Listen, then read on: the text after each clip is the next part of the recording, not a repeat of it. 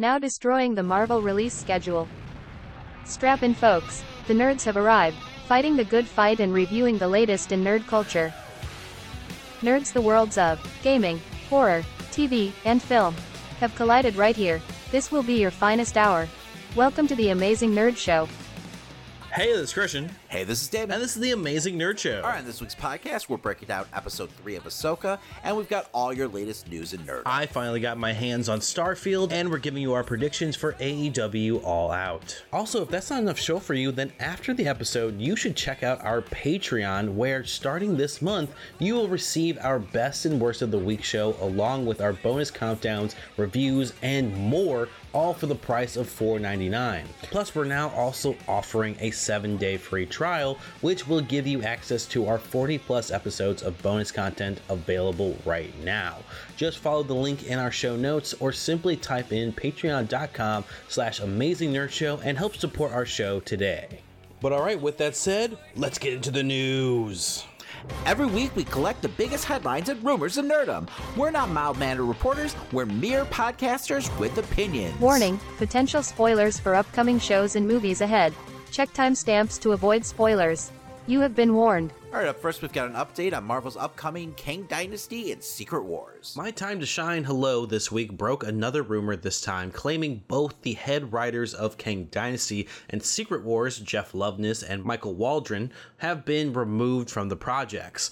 Other industry insiders like Casey Walsh have taken to social media to also confirm these claims, but no official statement has been put out by Disney, of course. Is this the case of just not being able to hold on to their contracts during the strikes, or is there other issues at play? So while recently, I know we've seen studios opt out of contracts when it comes to retaining talent and writers for certain projects, just because it's not financially feasible. Here, since it's just a couple of writers, I find that kind of highly unlikely, especially knowing what writers get paid, honestly. Isn't that why we're striking right now? Yeah, exactly. My guess would be that Marvel's not happy with the response and maybe the vision of some of the projects that, these two have worked on recently. We know Loveness was the writer on Quantumania, which went over like a lead balloon. And Waldron was the writer on Multiverse of Madness, which also got mixed reviews, to say the least. So I can understand why the studio wouldn't want to entrust these writers with, two of the biggest films of this current phase. Because as of right now, it doesn't feel like fans are truly invested in this ongoing storyline. And that's not to say that the writers should, take 100% of the blame, because obviously it's a team effort. But at the same time, they need to get things back on track, and sometimes it just takes, some new people in the room to do so. All right, up next, we've got a rumor for a possible Season 2 of She-Hulk. My time to shine hello also gave a rumor that Disney Marvel is developing a second season of She-Hulk. The first season received some mixed reviews and wasn't the biggest hit for Marvel, especially as far as the CGI work was concerned, and really seemed to be like the catalyst for Disney's new attitude towards quality over quantity. But as the weeks continue to go on, it feels like more and more Marvel projects are being rumored for development. It just was a little surprising to see that, She-Hulk Season 2 is something that they're seriously considering. So bad CGI aside, as a fan of She-Hulk in the comics, I really enjoyed the series. But at the same time, I can understand why some people might have been turned off by it, with just how batshit crazy it went in the finale. I think they probably could have done a better job of putting the mission statement of the show up front and really letting people know it's almost like this Marvel type parody series. Really just poking fun of all the tropes and everything like that. Because yeah, we did get elements of that, here and there. But then that finale went completely bonkers, and I think it just kind of caught a lot of people off guard. Whereas, with Season 2, I feel like they should really, lean into it all and let people know, right up front, this is the ride you're in store for. It would also be a missed opportunity to not have, She-Hulk and Deadpool in a show together at some point. Yes, absolutely. She-Hulk is the pioneer of breaking the fourth wall. So, without She-Hulk, you probably wouldn't have a Deadpool. So no, 100%. Yeah, there should be a team up episode at least. But with all that being said, dear Lord, please get the CGI in check. before you even think about doing a season 2. Take your time on it. Really, really polish it, please. We also got a story this week from Hollywood Reporter that all the upcoming Marvel shows scheduled for this year have been shifted, except for Loki Season 2, of course, which is coming out in October. That means What If Season 2, X-Men 97, Echo, and the now renamed Agatha Darkhold Diaries are all being pushed into 2024. What If Season 2 is said to be airing on Christmas Day, while Echo has been moved from November to now January 2024. X-Men 97 is coming early 2024, while Agatha Darkhold Diaries is coming fall 2024. Meanwhile, it's still very unclear when Ironheart and Daredevil Born Again may be coming to Disney+.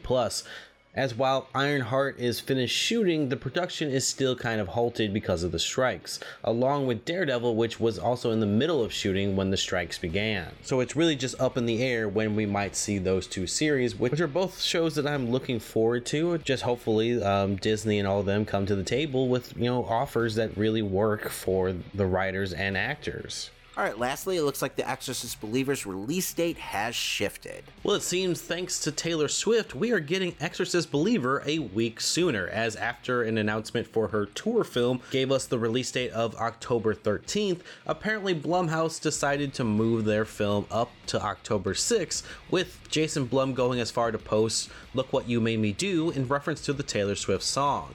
On top of that, the hashtag ExorSwift was trending this week, though that just sounds like a bad time all around to me. Christian, I would have become a Swiftie if she would have gotten this film canceled. I won't lie.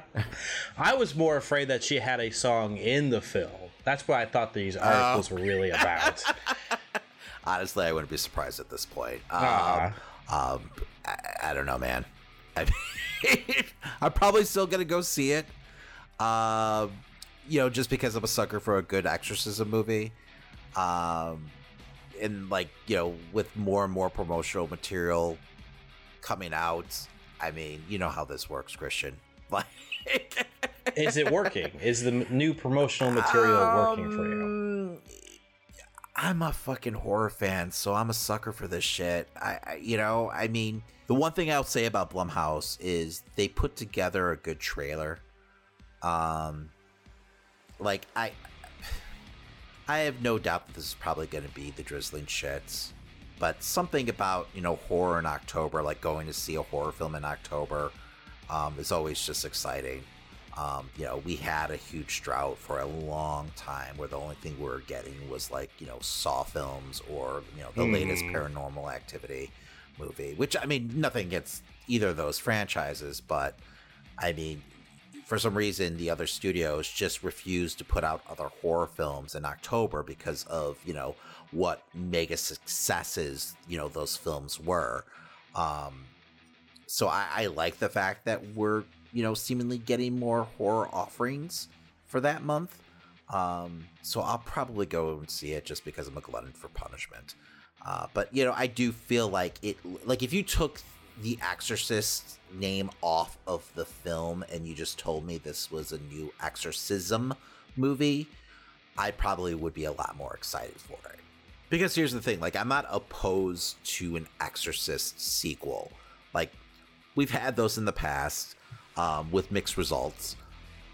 My biggest issue is the David Gordon Green of it all, especially after, what he did with the Halloween franchise. I mean, those last two movies in particular were just so god-awful that how could I possibly be excited for another horror film, helmed by him? Especially, one of my favorite, horror films of all time, The Exorcist. So, I mean, you're talking about... Halloween and The Exorcist are basically, my top two horror films of all time. So the fact that he's been entrusted... with both of them, I mean, is just infuriating to say the least. I had my issues with, Halloween 2018. I wasn't the biggest fan, but then, Halloween Ends happened and Halloween Kills. I mean, holy shit. What are we fucking doing here, people? So the fact that they entrusted him with The Exorcist is just mind-blowing to me. Because, besides Halloween, I don't think there's another horror film that means more to me than The Exorcist. So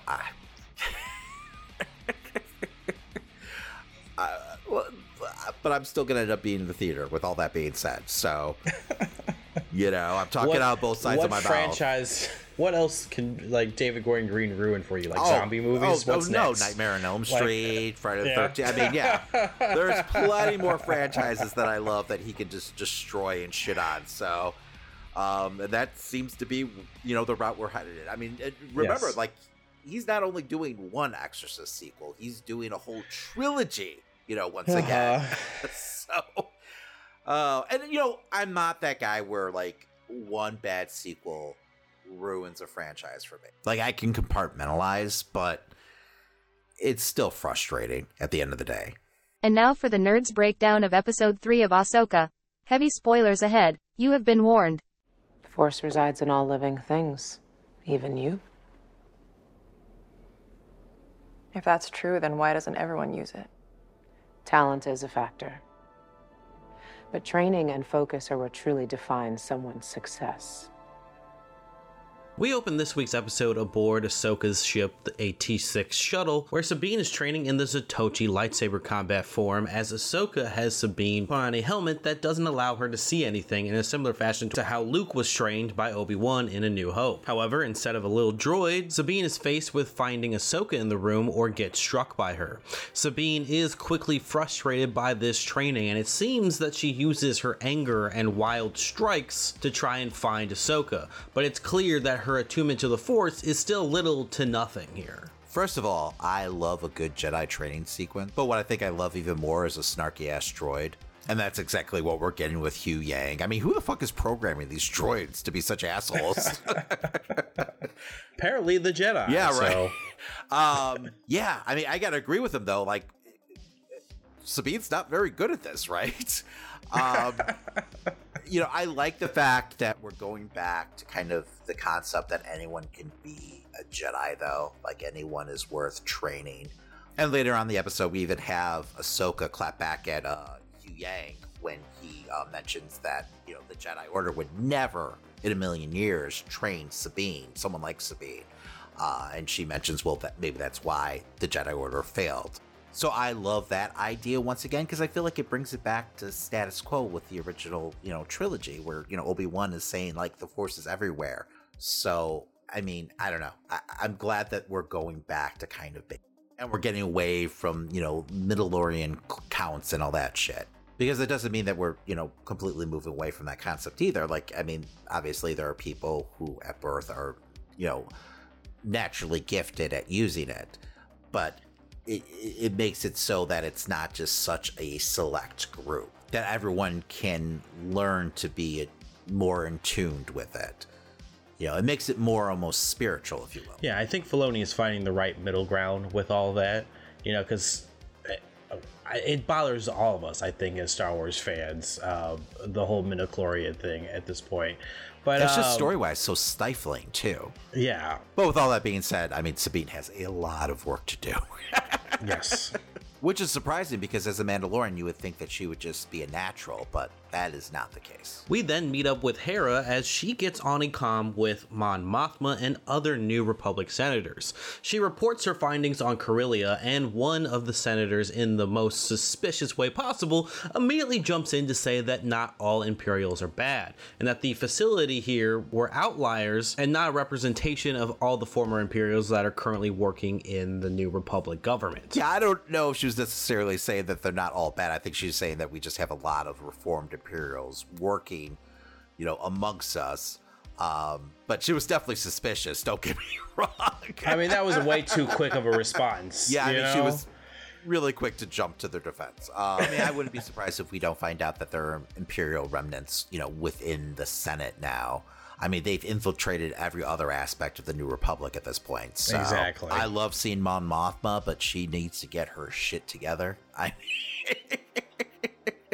mean, as Chancellor, there's no reason why she shouldn't have been able to just overrule. I mean, knowing her history with Hera and crew, I would think that she'd be able to kind of, force the issue a little more with her fellow, senators. But maybe her lack of leadership in moments like this is one of the reasons for the downfall of the New Republic.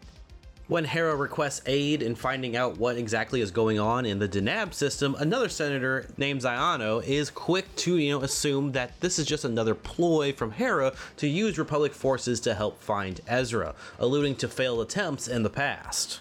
I thought Hera really shined in this scene. I love when she called this dude out on his shit. Like asking if he ever fought in the war or if he just sat back and waited to see what side won.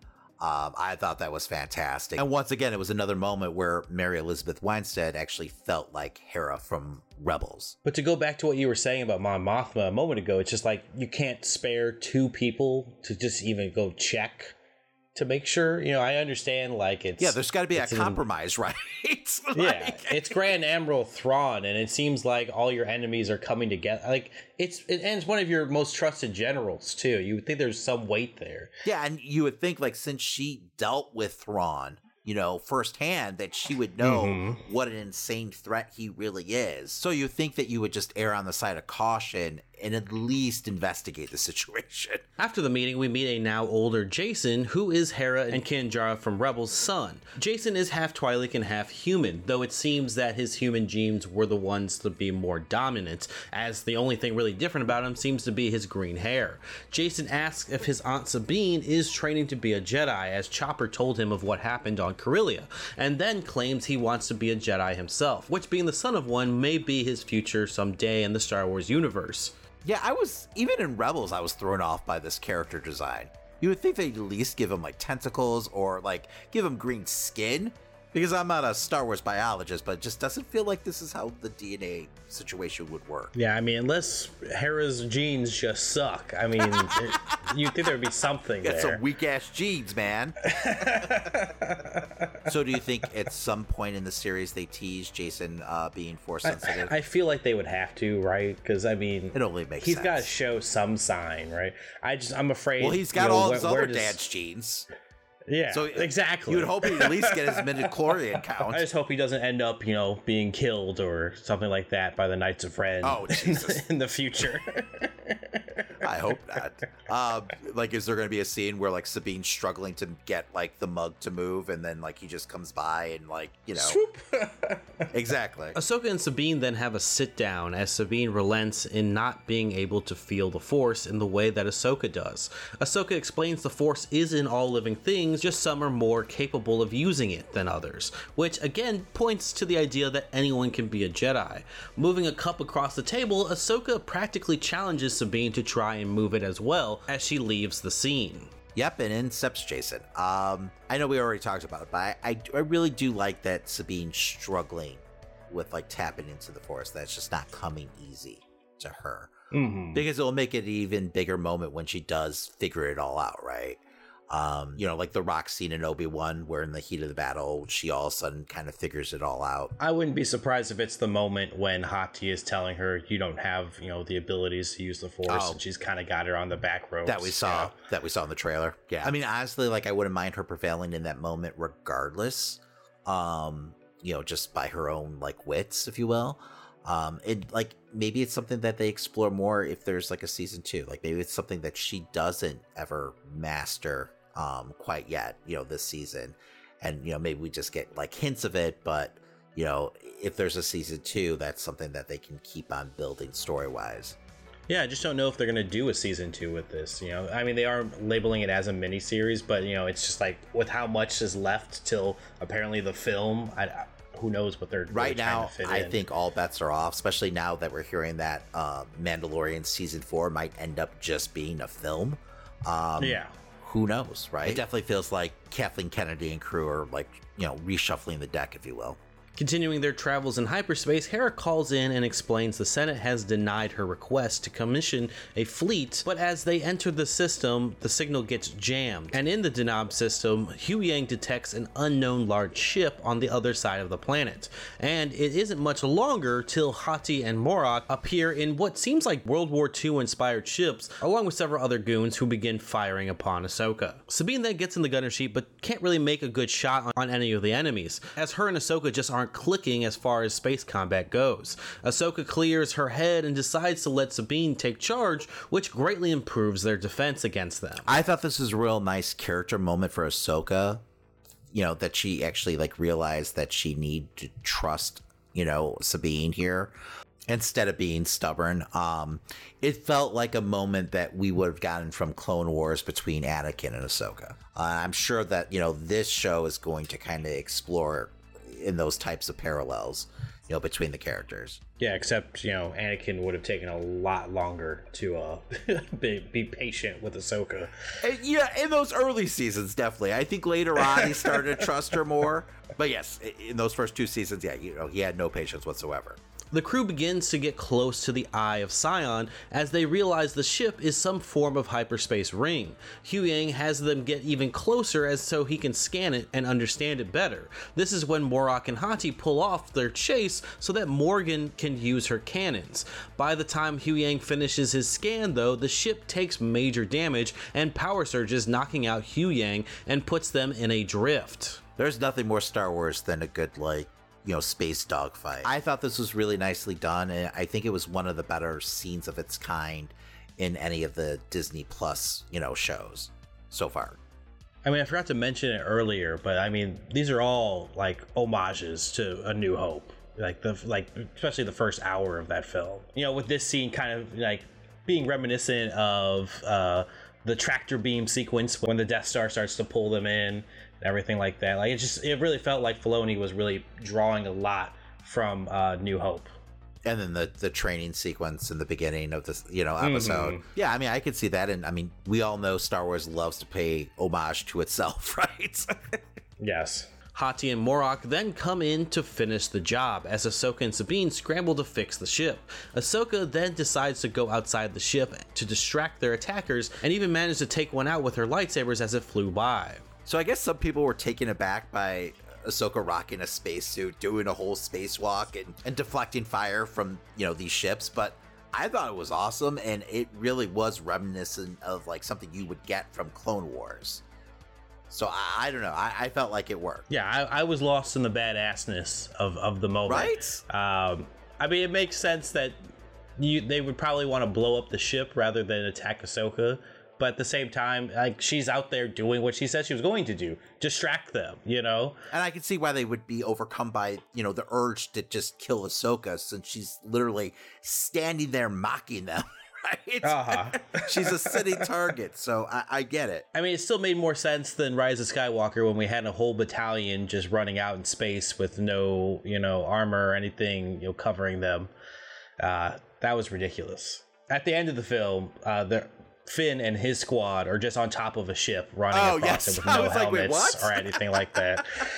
I totally forgot about that. Yeah, they had a whole fucking battle scene on top of a fucking Star Destroyer. Yeah. Huh. They didn't have spacesuits on though, right?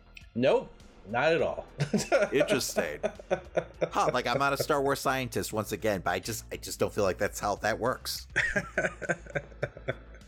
Sabine gets the ship back in working order and helps Ahsoka get back into it. The pair then bolt down to the planet attempting to escape, but as they fly through the clouds of Denab, they run into the space whales called Purrgil. Using the Purrgil for cover, they are able to get out of Hati and Morok's line of sight long enough to land on the planet's surface. Sabine believes seeing the Purrgil may have been a sign, since the last time she saw them was when she last saw Ezra. Huyang explains that the Eye of Sion seems to be designed to follow the hyperspace lanes that the Purrgil would use. Meanwhile, Skull sends troops into the forest to find Ahsoka as our episode comes to a close. So all in all, like, even though, runtime wise, this is, a really short episode, I thought it was pretty effective storytelling wise. And I loved how action packed it was. So I know a lot of people are complaining about, its short runtime, but it didn't really. Yeah, I was wondering if you felt that way, because when I was watching it, I was like, I didn't feel that runtime. I felt like almost the same as the previous episodes until I realized, oh yeah, this was only 30 minutes. Yeah, no, it didn't bother me at all, because I mean, they got a lot done. There was enough story progression and there was tons of action. So I don't know, man, like, as long as there's development and enough story progression, I'm totally fine with it. I don't need an episode to be 55 minutes just to be 55 minutes. So this week, there's been a lot of theories out there that, we might not only see Thrawn, but he might have, like, an alien race from this new galaxy, as backup. Some think it could be the Yu Zhong Vong. They're from Legends canon. So, I don't know. Like, also part of me feels like that would be a bit much, to tackle in one series. And maybe that's something they tackle when they wrap up, this like Disney Plus era of Star Wars in the film that they have planned. Because right now, honestly, it feels like if Thrawn shows up with this alien race, like the New Republic would just be done for right off the bat. Oh, yeah. Well, any There's type such of attack right now for the New Republic would just end the New Republic. They just seem so ill-prepared for everything that they would just be... sitting ducks. So I know it sounds like we harp on the New Republic a lot, but it's just like we watched so many people sacrifice their lives for this. Well, it's purposeful. They're showing why the downfall of the New Republic happened. That it's part of the story. That they're inept at their fucking jobs. But yeah, as far as another alien race, I mean, it sounds like Filoni had some type of plans for either the Rebels or Clone Wars series that would have involved them in some form or fashion, but they just ended up cutting that episode out. Like they were going to be like spying on the Republic. Yeah, they were going to be like spying on them for some reason. So maybe there was some type of tie-in. So if he's already into the characters, I could see him wanting to use them in a future project. And if it's something that's built at least up until the film, at least like they play it up and then I could see it working. But yeah, I mean, as far as one series, no. Yeah, maybe here they hint at it, tease it, and then it gets paid off in, the film that we know they're going to do to wrap everything up. So I could definitely see that. But like I was saying, another solid episode of Ahsoka. So far, so good. So make sure to join us next week as we break down episode 4 of Ahsoka. All right, before we move on, I'm happy to announce we have a brand new partner this month, AG1, the daily foundational nutrition supplement that supports whole body health. Let me tell you, once I turned 40, I started to fall apart. So I was literally trying everything to help me hold it together. But I was getting tired of taking so many supplements, and I wanted a single solution that supports my entire body and covers my nutritional bases every day. I wanted better gut health, a boost in energy, and immune system support. But I hated taking vitamins every single day, and I wanted a supplement that actually tasted great. And that's when I discovered AG1. I've started drinking AG1 every morning before starting my day, and it genuinely feels like I'm doing something good for my body, especially as a gamer trying to be more active. It feels like I'm finally giving my body the nutrition it craves. Plus, I've found it difficult trying to keep up with other routines due to them having several different products involved. But AG1 replaces your multivitamin, probiotic, and more in one simple drinkable habit. Since I've been drinking AG1, I've noticed an overall feeling of health. I'm no longer too exhausted after work to play with my daughter or help her with her homework. AG1's helped boost my energy, help my focus and mental clarity, and even help improve my digestion. And that's all due to its science-driven formulation of vitamins, probiotics, and whole food source nutrients. AG1 helps you build your health foundation first. Why take a bunch of different things when you can just mix one scoop of powder in water once a day? AG1 was designed with ease in mind so you can live healthier and better without having to complicate your routine.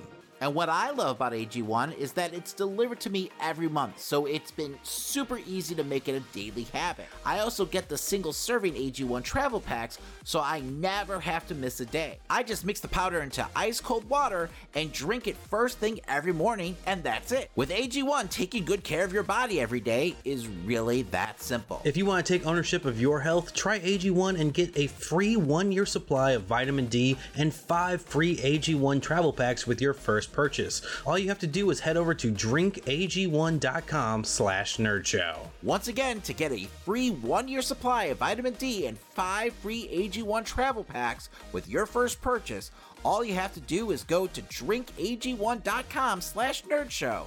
That's drinkag1.com/nerdshow and check it out. And now it's time for Christian's Corner.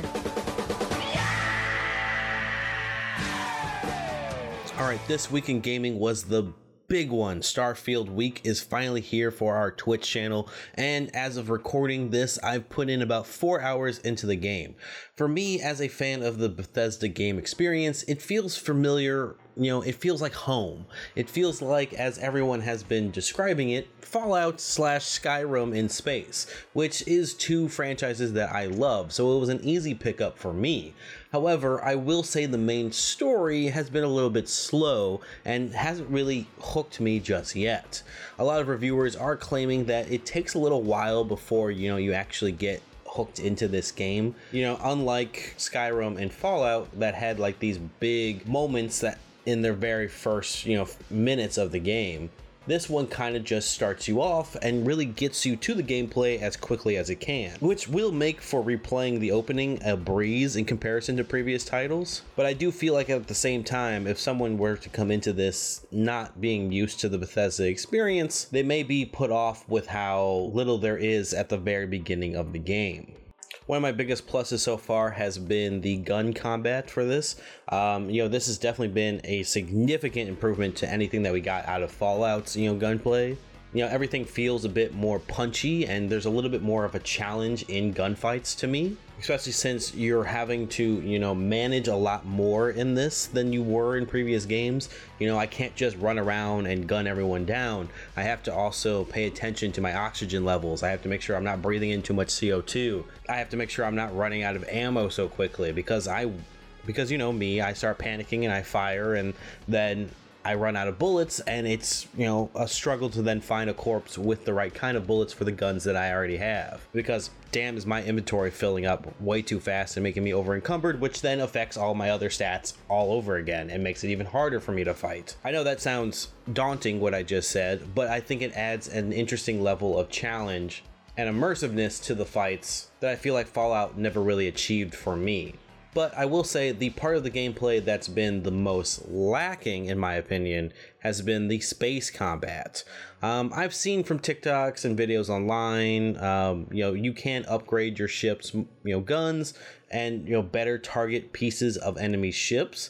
But when the game instructed me to do it with the ship that they gave me, it felt like the whole time I was just blasting their hull instead of blasting the engines, in which I was trying to do.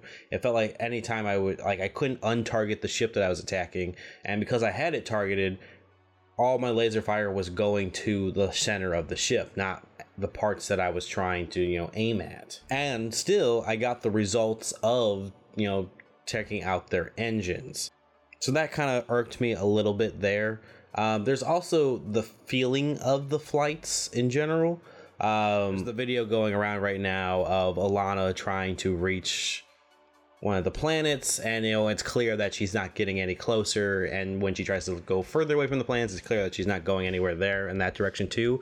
And getting to get my hands on the game and actually experience that myself, it really feels like you're the center of the universe, and the sandbox that you're in is just kind of shifting closer and further away to you, rather than you flying around inside of just a special area, which I think is kind of a weird choice if that's how that works.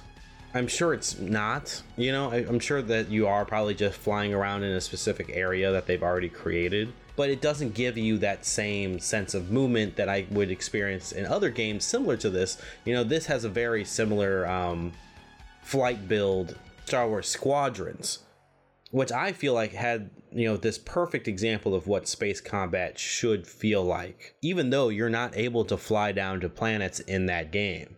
There's just not enough maybe there in the vastness of space that they have so far, at least from what I've run into, to really give you that sense that you are moving around in this area. A lot of those squadron set pieces had like big ships, big crashes, big asteroids and stuff like that for you to float around and fly around. That definitely gave you more of a sense of actual movement compared to what I'm getting in this game. This is a space exploration game, so you would hope that, the main thing that they would have achieved was that space flight feel, but unfortunately I just don't feel like it's there right now. And maybe through mods it could be better someday, or they'll do an update after seeing so many people kind of give you that same review for it. But on the surface, everything else has been great. I'm enjoying the companion so far. The dialogue options have been good. A lot of people were giving early reviews or early criticism saying that the game was cringy, had very lame dialogue, but I haven't run into anything that really came off weird to me. It also doesn't feel like everyone's trying to be overly funny either. You know, everyone just so far feels like genuine people, so I have no complaint there. But right now, I've only done some of the main missions. I haven't gotten into any of the side, quests, any of the faction stuff. So I am excited to see, what that experience will be like. I'm still going to meet more companions and such, and we'll be building up our ships and all that. So there's still a lot for me to do in this game. But for right now, I wanted to give you guys my, earliest impressions of the first 4 hours of the experience. Besides the launch of Starfield, we also had a couple stories this week that caught my attention, one being the official closing of Volition, the studio behind Saints Row and more games like Red Faction. Volition took a massive hit with the most recent Saints Row game, it being a big flop in the industry. And even after being purchased by Embracer Group, the company has decided to close its doors after 30 years of making games. I think a lot of people will never forget, their first experiences in Red Faction and also the earlier Saints Row games. They were a great, comedic style experience, that definitely felt like the closest rival to what we were getting out of GTA for years. And I definitely feel like Volition gave me plenty of hours of great content in my childhood. So it is sad to see them go, but if they were going to continue to make games like this, I couldn't imagine, that last Saints Row game was garbage. So I can't imagine them lasting much longer if that was the best that they could give out. But again, all those developers, I hope they do find, new jobs in the industry and stuff like that. And I hope all is well for those. I hope it wasn't like this big shock to everyone that was working there. And the company did it, its due diligence to make sure everyone got paid. Another thing that came out this week was about PlayStation Plus. PlayStation fans were in for a rude awakening this week as the annual plans for PS Plus have gone up in price nearly 33%. The service's annual essential plan will now go from $60 to $80. The extra plan is going from $100 to $135, and the premium plan is going from $120 to a whopping $160, $40 more than its original price.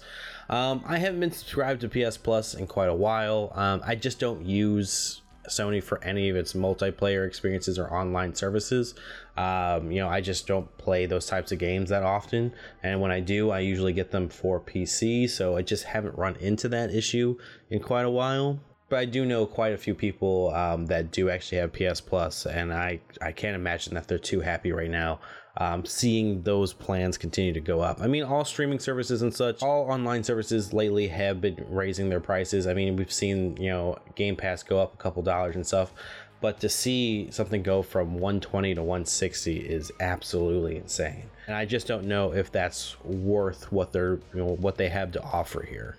All right, but lastly, before we move on, sources over at the Gaming Bible claim the next Gears of War game, Gears of War 6, could be pulling a Halo Infinite and making it an open world experience, and also aiming for a kind of late 2024 or maybe early 2025 release.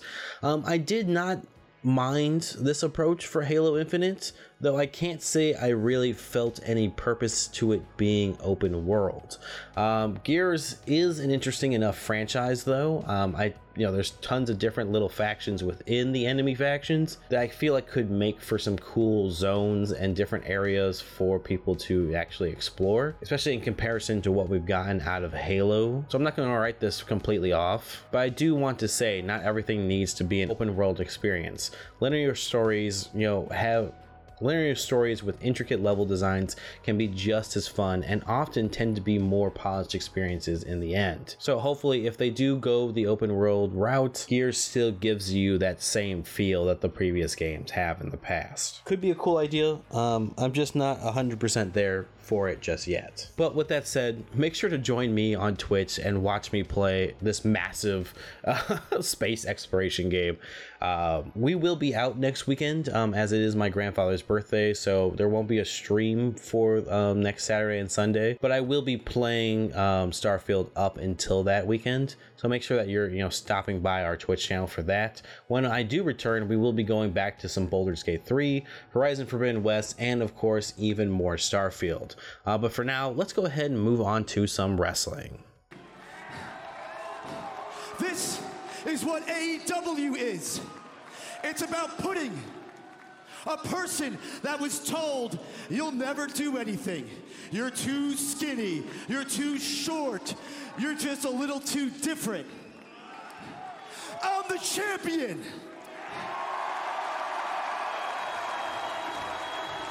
And I will continue to defend my championship for as long as I want.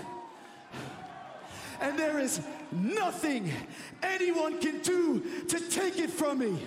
Jon Moxley, you better bring more than just a fork, because I will always be the international champion, because I'm freshly squeezed Orange Cassidy, and I do not have a catchphrase. Wow. How about that? Unlike Orange Cassidy. All right, Christian, so this upcoming weekend, we've got AEW's All Out. So we thought we would go ahead and give our predictions before the show. But before that, this past weekend, we had AEW's All In. What was your overall thoughts on the event? Not to get like super deep into it, but I really love the stage. Like, I love the tunnel. Yes. And I kind of want them to do that on a regular show, just to have that LED screen that they had going on both sides. I thought that was a really cool effect for like the wrestlers to come through, especially when the camera was up in close on them. Yes. Right? Mm-hmm. I thought that was great. It was a good compromise because they probably didn't want to do a huge stage setup so they can get as many people in the stadium as possible, which they obviously did. They have the all-time paid attendance record now with over 81,000. Pretty insane. And they're definitely flaunting that as much as they could possibly can. It's a little weird though, because with like WWE, they have these like kayfabe numbers, which is, more than 81,000. So it's like a question of whether or not like is WWE, because it's underneath McMahon's skin already that they have this record. The AEW got this record. But like WWE's kind of stuck in a rock and a hard place because they want to book a stadium or, even Wembley and break this all-time attendance record, which they could, but then they would have to admit also that it's, all their other records are kind of bullshit. So I don't know, like, unless they just go like, oh, we did 110,000 people. So it is a strange, situation. Any show highlights or lowlights? Overall, it at least had that big event feel. I really enjoyed the main event. I wasn't the biggest fan of the Stadium Stampede match. I thought it was just too much comedy, and maybe it's I forget how the other ones used to be. Yes, but I guess which was all comedy. Really. Yes. I mean, we had Hangman on a fucking horse, and Sammy Guevara getting run down by a golf cart. So. We didn't get any of that, at least, with this Stadium Stampede. So, I mean, I felt like this was probably a compromise for Moxley because he always said in the past that he would never do a Stadium Stampede. So, I mean, this to me felt more like Anarchy in their arena. But, since they're in a stadium, they had to use the name. And especially since they just did Anarchy in the arena, I'm sure they wanted to, distance themselves a little from that. Yeah, gotcha. I mean, for me, I felt like the card kind of played out the way we kind of predicted, whereas the build was the shits and the card was fantastic regardless. That seems to be kind of like the AEW trope lately, which I'm not a huge fan of. I would rather have a fantastic build and a fantastic card, but it just feels right now like Tony's booking has grown a little lazy because he knows he can rely on his talent to pull out a fantastic, pay-per-view, regardless of the build-up. I thought at the end of the day, though, that, All In definitely delivered. I too loved the main event. I thought there was great storytelling. I was glad that they didn't end the friendship between Adam Cole and MJF. I thought that was really well done. It kept you on the edge of your seat the entire time. As kind of expected, I thought Ospreay and Jericho shut up a lot of the critics, when it came to that match, especially when that match was announced, because Jericho, regardless of how you feel like he's been booked or how he's booked himself, if you will, he can still go when he wants to, especially in big moments like this. And Ospreay is just a fucking superstar. If it's true that he is a free agent in a couple of months, I mean, his asking price just went up tenfold. The fact that, he can perform at this high level on this big of a stage. I mean, the guy is going to be making a lot of money in the near future. So he's been such a New Japan loyalist for so long. I just can't imagine him, jumping ship. Yeah, but New Japan's going to have to fucking open up their pocketbook then, their checkbook to make sure that they, keep him, because I'm sure Tony's going to be offering him the world. And I also wouldn't be surprised if WWE doesn't go after him with a big offer. So, I don't think he would want to go there, but I feel like they're going to make it hard for him to turn it down. Also, and we might as well address, the 500-pound gorilla in the room. I also loved the CM Punk Samoa Joe match. I thought it was a great way to start off the card. Unfortunately, it came attached with a lot of backstage drama, which seems like, CM Punk's MO nowadays, which I guess we reluctantly have to talk about briefly, because we're going to be talking about the All Out pay-per-view, and there's going to be one match not happening because of all this, which is, of course, Punk versus Ricky Starks. So in a match on the pre-show, right before Punk's match, actually, we had Jungle Boy versus Hook. But at one point in the match, Jungle Boy knocks on the windshield of a limo that, he made his entrance in. And he says something, and I'm paraphrasing, real glass, deal with it. Obviously addressing the backstage argument, I guess, he had with Punk a month or two ago, where Punk basically told Jack that he couldn't use real glass in one of the segments, that, we don't do that here on Collision. Now, there's obviously two sides of the story. One side is saying that Punk was actually asked to confront Jack about this. Like a lot of higher ups was telling Jack no, and they wanted Punk to kind of, talk sense into Jack. But I guess, Jack's side felt like Punk was just attacking him because he's an elite guy. He's friends with the Bucks. So I fucking hate all this shit, Christian. I'm not going to lie. I feel like I'm talking about an episode of Degrassi, junior high or something at this point. It's just ridiculous. These are grown fucking men. What are we doing? And this is like the biggest show in the company's history. And like, we're talking about this instead of the fucking card. Anyway, so I guess when Jack went backstage, Punk, who was waiting in Gorilla, said, "Do we have a problem?" Some accounts say Jack, gave him a big shoulder and walked past him, and that got, Jack and Punk into a shoving match. Other accounts say that, Jack didn't back down, but Punk initiated the physicality, which eventually ended with Punk putting Jack in a chokehold of sort. Apparently, Samoa Joe was the one who broke them up. There was tons of witnesses, one actually being Tony Khan. But then I guess Punk didn't want to go out for their match after that took place. He allegedly told people that he hates, this place, and, told Tony Khan that he quits, and just threw a temper tantrum. If any of this is true, who knows? We weren't there. But Joe was eventually able to convince Punk to go out for their match. Joe was said to be furious, though. And maybe that's why he put a little mustard into, like, throwing Punk through the bottom of that announce table, because that felt legit. But shit was so heated to the point where they were actually scrambling, trying to get another match ready to open the show, because they they didn't think Punk was going to go out there. But once again, like, I can't imagine the headspace you have to be in where you're about to literally wrestle in front of the biggest audience you've ever wrestled in front of, the biggest audience in wrestling history, actually, in one of the biggest matches of your entire career. And instead of being focused on the task at hand, you're worried about some fucking petty bullshit that someone said half your fucking age. Like, be the adult in the room for once, and turn the other cheek or deal with it later on. Not like right before you're about to fucking, wrestle in front of 81,000 people. Stop being so fucking selfish.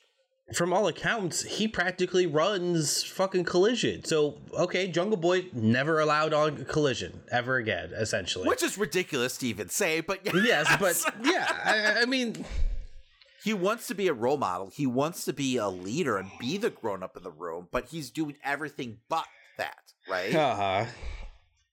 Just, it's so frustrating because I love CM Punk as a wrestler. Like, I love Collision. I love, having him back in the company. But he's been a headache ever since. Right now, like, there's a pending investigation, which doesn't make any sense to me since there's multiple witnesses, and one of them was fucking Tony Khan. And that area is usually heavily under cameras and shit, too. I guess there's actual footage, too. So it's like, what's taking so long on this decision? It just sounds more like indecisiveness with your leadership, or lack of, right? It has nothing to do with an actual investigation. That's bullshit. Like, I don't know, man. I don't know. I'm so sick of talking about this shit. I really am. So most likely Punk's off of All Out, which is hilarious because it's at the United Center in Chicago. So, now obviously all those tickets are pretty much sold, but it's definitely going to hurt the pay-per-view. As we see with the matches that they announced for the card, because it's a bit lackluster. It's probably, I want to say, the weakest show that they ever had on pay-per-view at this point. Which is weird because we thought the reason why All In's booking was strange was because they were trying to hold things back for All Out. But apparently that's not the case, because what we're getting here is almost like a hybrid, like AEW ROH show. It feels very thrown together last minute. Even if Punk and Starks was taking place on this card, it would still be a weaker card because you don't really have any of your main titles being defended, which is just insane to me. Like, I understand that AEW is going to be doing more pay-per-views now, but at the same time, it doesn't mean that you can phone shit in, because these are still pay-per-views that people have to pay $50 to see. Like, this isn't a case like, WWE's pay-per-views or PLEs, whatever the hell they call them nowadays, where, all you need is a $9 subscription to Peacock and you can, watch all you want. Like, people are paying good money to see this fucking show. So you can't just half-ass it and give us this weird hybrid fucking ROH bullshit.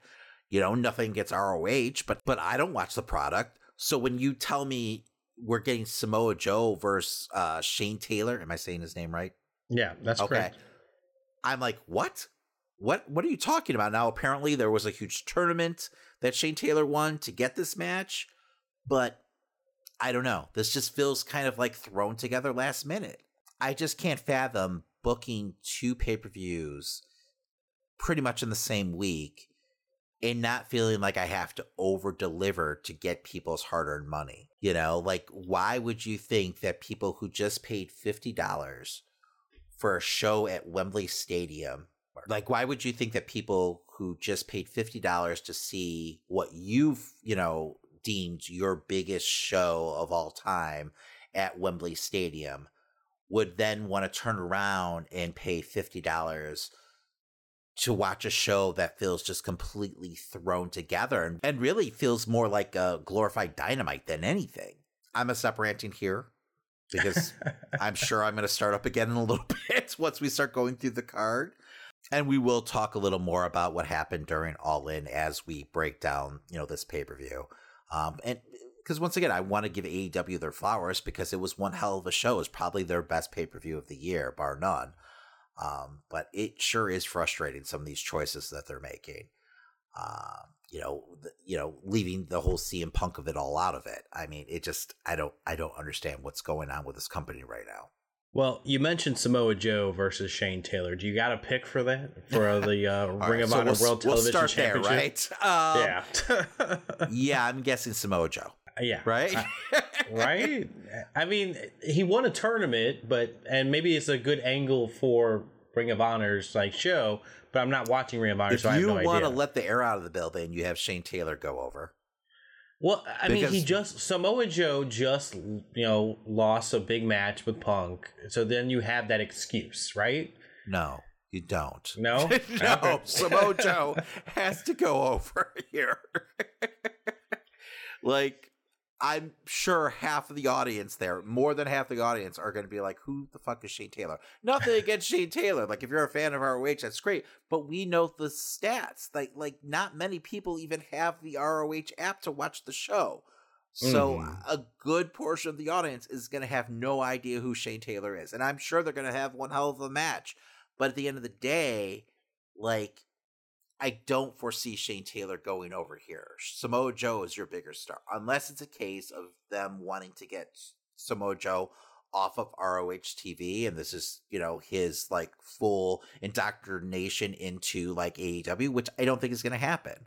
So, because right now, apparently ROH and AEW being kind of mixed brands is a thing again. Because you remember a while back, once they started the streaming service, they were saying, oh yeah, we're done with ROH titles being defended on AEW TV. Well, guess what? We're not, because it's happening all the time again. And now it's actually making up half a fucking All Out. I know Tony Khan has a soft spot for ROH, but it's to the detriment of AEW at this point. But yes, Samoa Joe's going over. I don't know. I'm going to give it to Shane Taylor. It won't be spectacular, but maybe it'll have such a good match that he's going to win over the crowd. Yeah, he's going to win over the crowd. Okay, awesome. You die on that cross, Christian. I like it. All right. Up next, I have Eddie Kingston and Shibata going up against the Blackpool Combat Club's Claudio and Wheeler. Now, we had Kingston versus Wheeler Yuta on Dynamite. And now Dynamite was a strange show, to say the least, especially as a follow-up to All In. But I guess a lot of that was out of Tony Khan's hands. There was travel issues, and I guess a lot of the roster got sick while they were over there. So they were kind of scrambling last minute to put a show together. But on the show, we had Wheeler Yuta versus Eddie Kingston. Kingston went over, and then after the match, Claudio came out and, helped roll out Yuta, and then just completely ignored Kingston as he walked to the back. Now, I assumed this was going to be setting up a match between Claudio and Kingston for the pay-per-view. But instead, we're getting Shibata and Kingston versus Wheeler and Claudio, which feels like a match that could probably take place on ROH TV. But instead, it's taking place on an AEW pay-per-view for some reason. I don't know. I'm sure the match is going to be fine, but it just feels like a match for match sake at this point. I'm sure eventually it's, I'm guessing that's to build up Kingston versus Claudio, but at this point, I don't feel like it needs to be built up any further. That's exactly what I've been saying. I'm like, why haven't they just been their singles match and gotten it over with? Well, Kingston was, overseas in Japan, wrestling at the, in the G1, but, now at this point, yeah, you can just move forward, but handle this shit on fucking ROH. I don't want to see it. I'm gonna be saying this a lot tonight, but it's just okay, I'm glad you got Kingston on the pay-per-view, but I don't know, man. It just feels like it's just a match for match sake once again. But yeah, I'm gonna say Claudio and Wheeler are gonna go over here, actually, just to kind of get them more heat. Wheeler just took a loss. Combat Club took a loss at All In, so this kind of gets them back, on track. And you've got Kingston kind of fighting from underneath, against Claudio when they do eventually wrestle for the title. That's fair. I mean, Blackpool Combat Club just got a big loss, so I feel like a win is in order for them to continue this feud. All right, up next I have Miro versus Powerhouse Hobbs. I have no clue. Honestly, okay. Both these guys need to win. So I feel like Miro needs the win more. Do you? Maybe Miro gets the win and Hobbs finally breaks ties completely with QT TV. Because I thought that was over with, but apparently it's not. So no, maybe we have to drag every weird faction on for as long as we can. That's what we do in AEW, Damon. Well, so I'm guessing like this will actually be Hobbs' full babyface turn. Miro gets the win. Hobbs loses the match because of something QT TV does. And then we see Hobbs finally break completely away from them and maybe get a babyface run. So I agree Miro gets the win. And we didn't even mention the Miro element of the whole All-In story with Punk, but that's neither here nor there. All right, up next we have the AEW TNT Championship between Luchasaurus and Darby Allin. Of course, Christian Cage will be at ringside. So I think Darby picks up the win here, and he reestablishes the prestige of the TNT title because it's definitely lost some of its shine, the past year. I guess that makes the most sense just because I don't know where they're going to go with this Christian Cage Luchasaurus, like who's the real champion business. Like, because they haven't shown any inkling of Luchasaurus being like not upset or like frazzled by this. He's just a mindless beast out there. Yeah. I guess, I'll give it to Darby Allin. That's fine. I mean, I really enjoyed Darby Allin as TNT champion. So I'm hoping that, he has a similar title reign. I'm just wondering, like, if Wardlow is going to eventually factor in again. I don't know where the hell he is. I don't know if he's actually injured and we just haven't heard anything about it. But you got to figure at some point he makes some kind of return. I mean, maybe it's Wardlow who comes out and, like, chases away Christian or something like that. Because, like, we haven't seen him since he lost the belt, since that first episode of Collision. All right, we also have the AEW TBS Championship between Chris Statlander and Ruby Soho. Statlander. Yeah, I think Statlander is going to win. I am still hoping for another feud with Athena. I feel like, especially since we have so many Ring of Honor talents on this, it would be a good opportunity to bring her out. There was a rumor that Athena might be getting a pre-match here, defending the ROH title. So we'll see. But yeah, it's time that Athena, is at least on AEW TV. Like, I mean, both Joe and Claudio have ROH titles and they can still cross over to AEW TV. So I don't understand why Athena can't. Me neither. And she would be such a huge addition to that, like, division. So I don't get it. Well, there's only time for one women's match per show, so there isn't room for her right now. I apologize. Oh, God, I'm not going to start on that. I can't. Yes. All right. We have the Better Than You Baby versus the Dark Order. Yes. This is for the Ring of Honor Tag Team Championship. Yes, the Dark Order apparently, we're recording this on Thursday, but the Dark Order apparently wins the Battle Royal on Rampage. For the number one contendership for this title. I was absolutely flabbergasted, like, reading that results, because I just assumed the Kingdom was in this match, and they were setting up the Kingdom versus, Better Than You Baby. Since we had a whole segment dedicated to Adam Cole and the Kingdom and Roddy Strong. But nope, I guess we're gonna fucking draw that shit out too. I don't understand what the fuck is happening. Like, did fucking Tony Khan forget that there was a pay-per-view this weekend?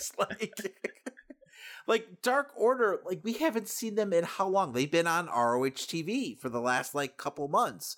I think the last time we saw Dark Order was when they were wrestling against Hangman, right?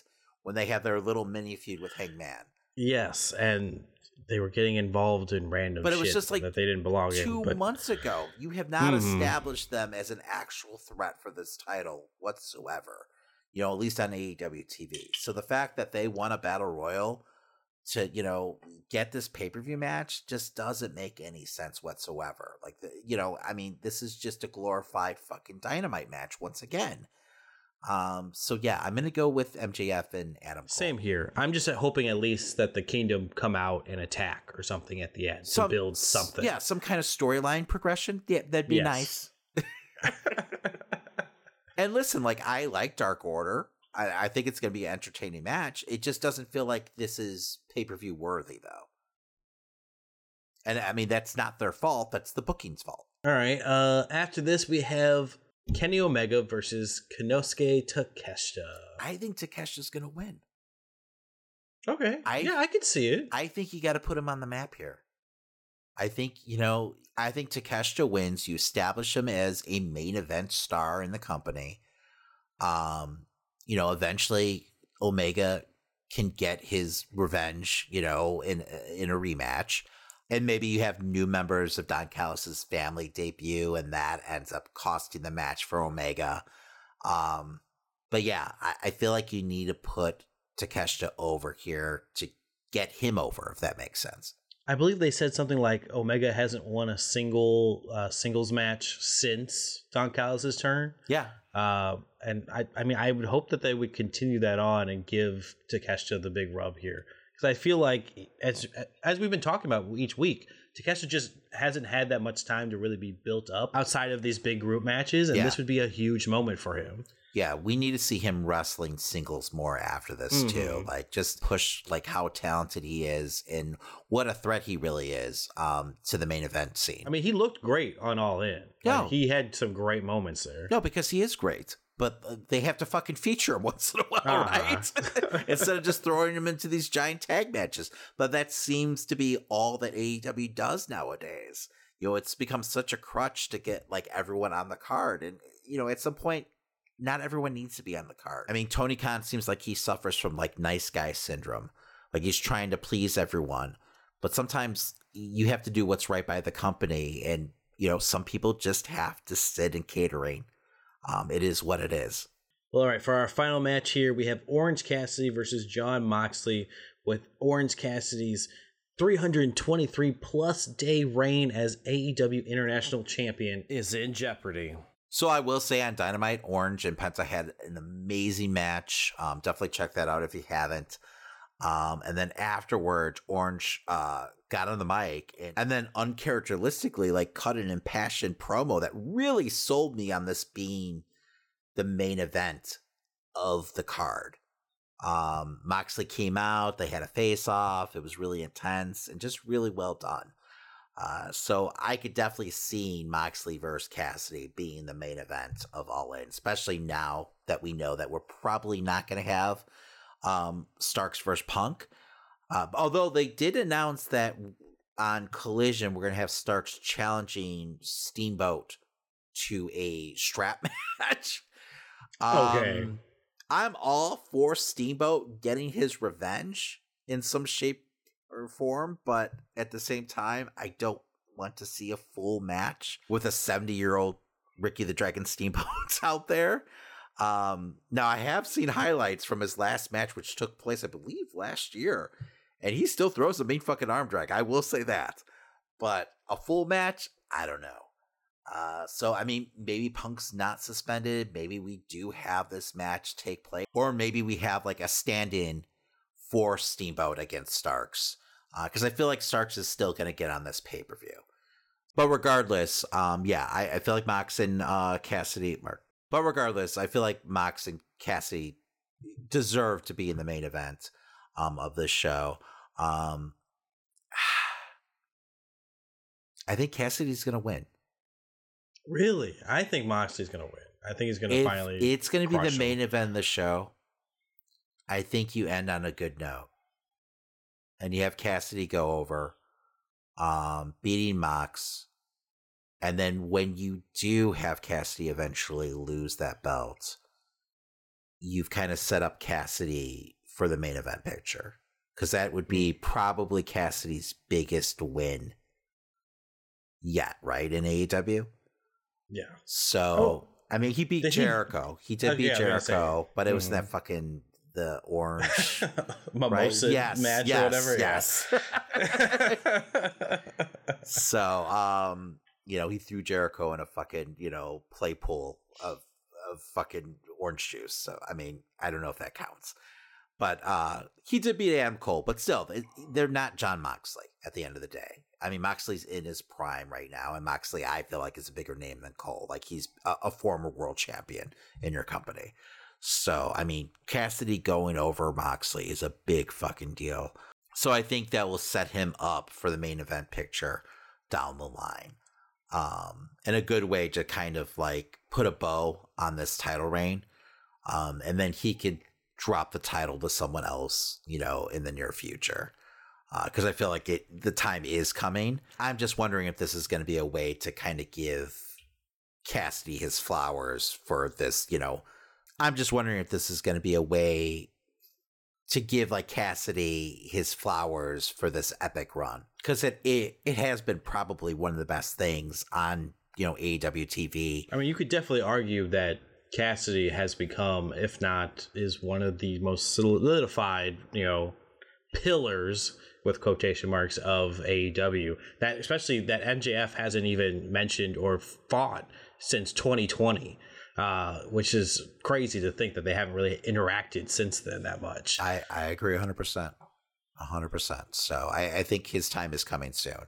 I'm not saying he's going to win the world title, but I could really see him having, like, a prolonged, like, chase after it. Well, I'm sticking with Jon Moxley just because I feel like if anyone's going to break it off of him at this point, it could be Moxley. Especially with, like, you have every excuse in the world to take it off of him right now if they really wanted to. I mean, honestly, with the shape that Cassidy's in, I mean, I wouldn't be surprised if Brandon Cutler doesn't go for him. So, but yeah, no, I think Cassidy gets the win here. I don't know. Did we miss any matches? I think we might have forgot the 8-man, the Bullet Club Gold versus the Young Bucks and FTR match. Yes, that also feels like a glorified Dynamite match, right? Once again, like, I don't understand the tag titles not being defended on this card. I know you have the ROH belts, tag belts being defended, but it's not the same thing. I mean, and then, like, the women's title isn't being defended, even though Saraya is going to be wrestling on Collision, because at first I thought it was, due to illness, but she's wrestling on Collision. She should be healthy enough to go at the pay-per-view. So maybe that match gets added, like we get a, women's title match added. I know that sounds silly because usually we typically only get one women's match per show with AEW, but I mean, they have done 2 women title defenses on pay-per-view before. So I could see Saraya versus, Britt Baker maybe, because Britt did have Sheeta in the lockjaw as Saraya got the pin. So maybe they set that up, on Collision. Who knows? But then once again, I mean, the world title is not being defended on the show, so I shouldn't really be surprised by anything. Yeah, but who you got for this 8-man? What I'm trying to say, Christian, is I just don't fucking care. Because it's a fucking 8-man tag. It just, like, why couldn't this been a fucking triple threat tag match, for the titles? I don't know. I'd be a little more interested. I'll tell you that. Like, why did you have the Bucks not shake FTR's hand, only to shake their hands backstage, on Dynamite? Yeah, that doesn't make any sense. That's dumb. What are we doing? God damn it.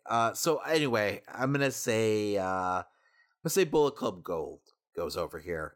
And, like, things get heated between FTR and the Bucks, and we get another match out of it. That's exactly what I'm thinking. You give Bullet Club Gold another big win here. Because it's not for the titles, you don't have to worry about it, affecting the titles at all, so they don't get them right away. Maybe this sets up also a title match for them in the future, between whatever happens with the Young Bucks and FTR. It'll be a great match, whoever they fight against either way. So which you would have to think that means that the Bucks probably go over FTR if they do have a rematch of some sort, because Bullet Club Gold just lost against FTR recently on Collision, going after those titles in an epic fucking match. But I don't know. I just don't understand this booking, but it is what it is. Unless this match is to set up that 3-way match that you want in the future. I don't even know if I want it. I just want something. I want the title to be defended. I don't think that's so much. I mean, if I'm paying $50 for this pay-per-view, I want to see some fucking title defenses. Anyway, I'm done ranting. I'm tired. Join us next week as we review AEW All Out. Well, that does it for this week. As a friendly reminder, make sure to follow us on your favorite podcast platform, and while you're there, leave a 5-star review. It really helps new listeners to find the podcast and for us to continue to Also, grow. if you like the stories from this week's episode and want to keep up to date with the show, follow us on social media at Amazing Nerd Show or stop by theamazingnerdshow.com. And hey, to support the show further and get additional weekly content, you can subscribe to us now on Patreon. Just follow the link in the show notes. Also, if you want to rep some Nerd Show swag, you can head over to tpublic.com to find t-shirts, hoodies, stickers, and more. And if you post what you bought and tag us on social media, we'll send you some additional Nerd Show swag as long as you live in the United States. All right, make sure to join us next week as we talk all the latest news and rumors in nerd culture. And whatever's going on in the world of wrestling. My name's Christian. And my name's David. And that was The Amazing Nerd Show.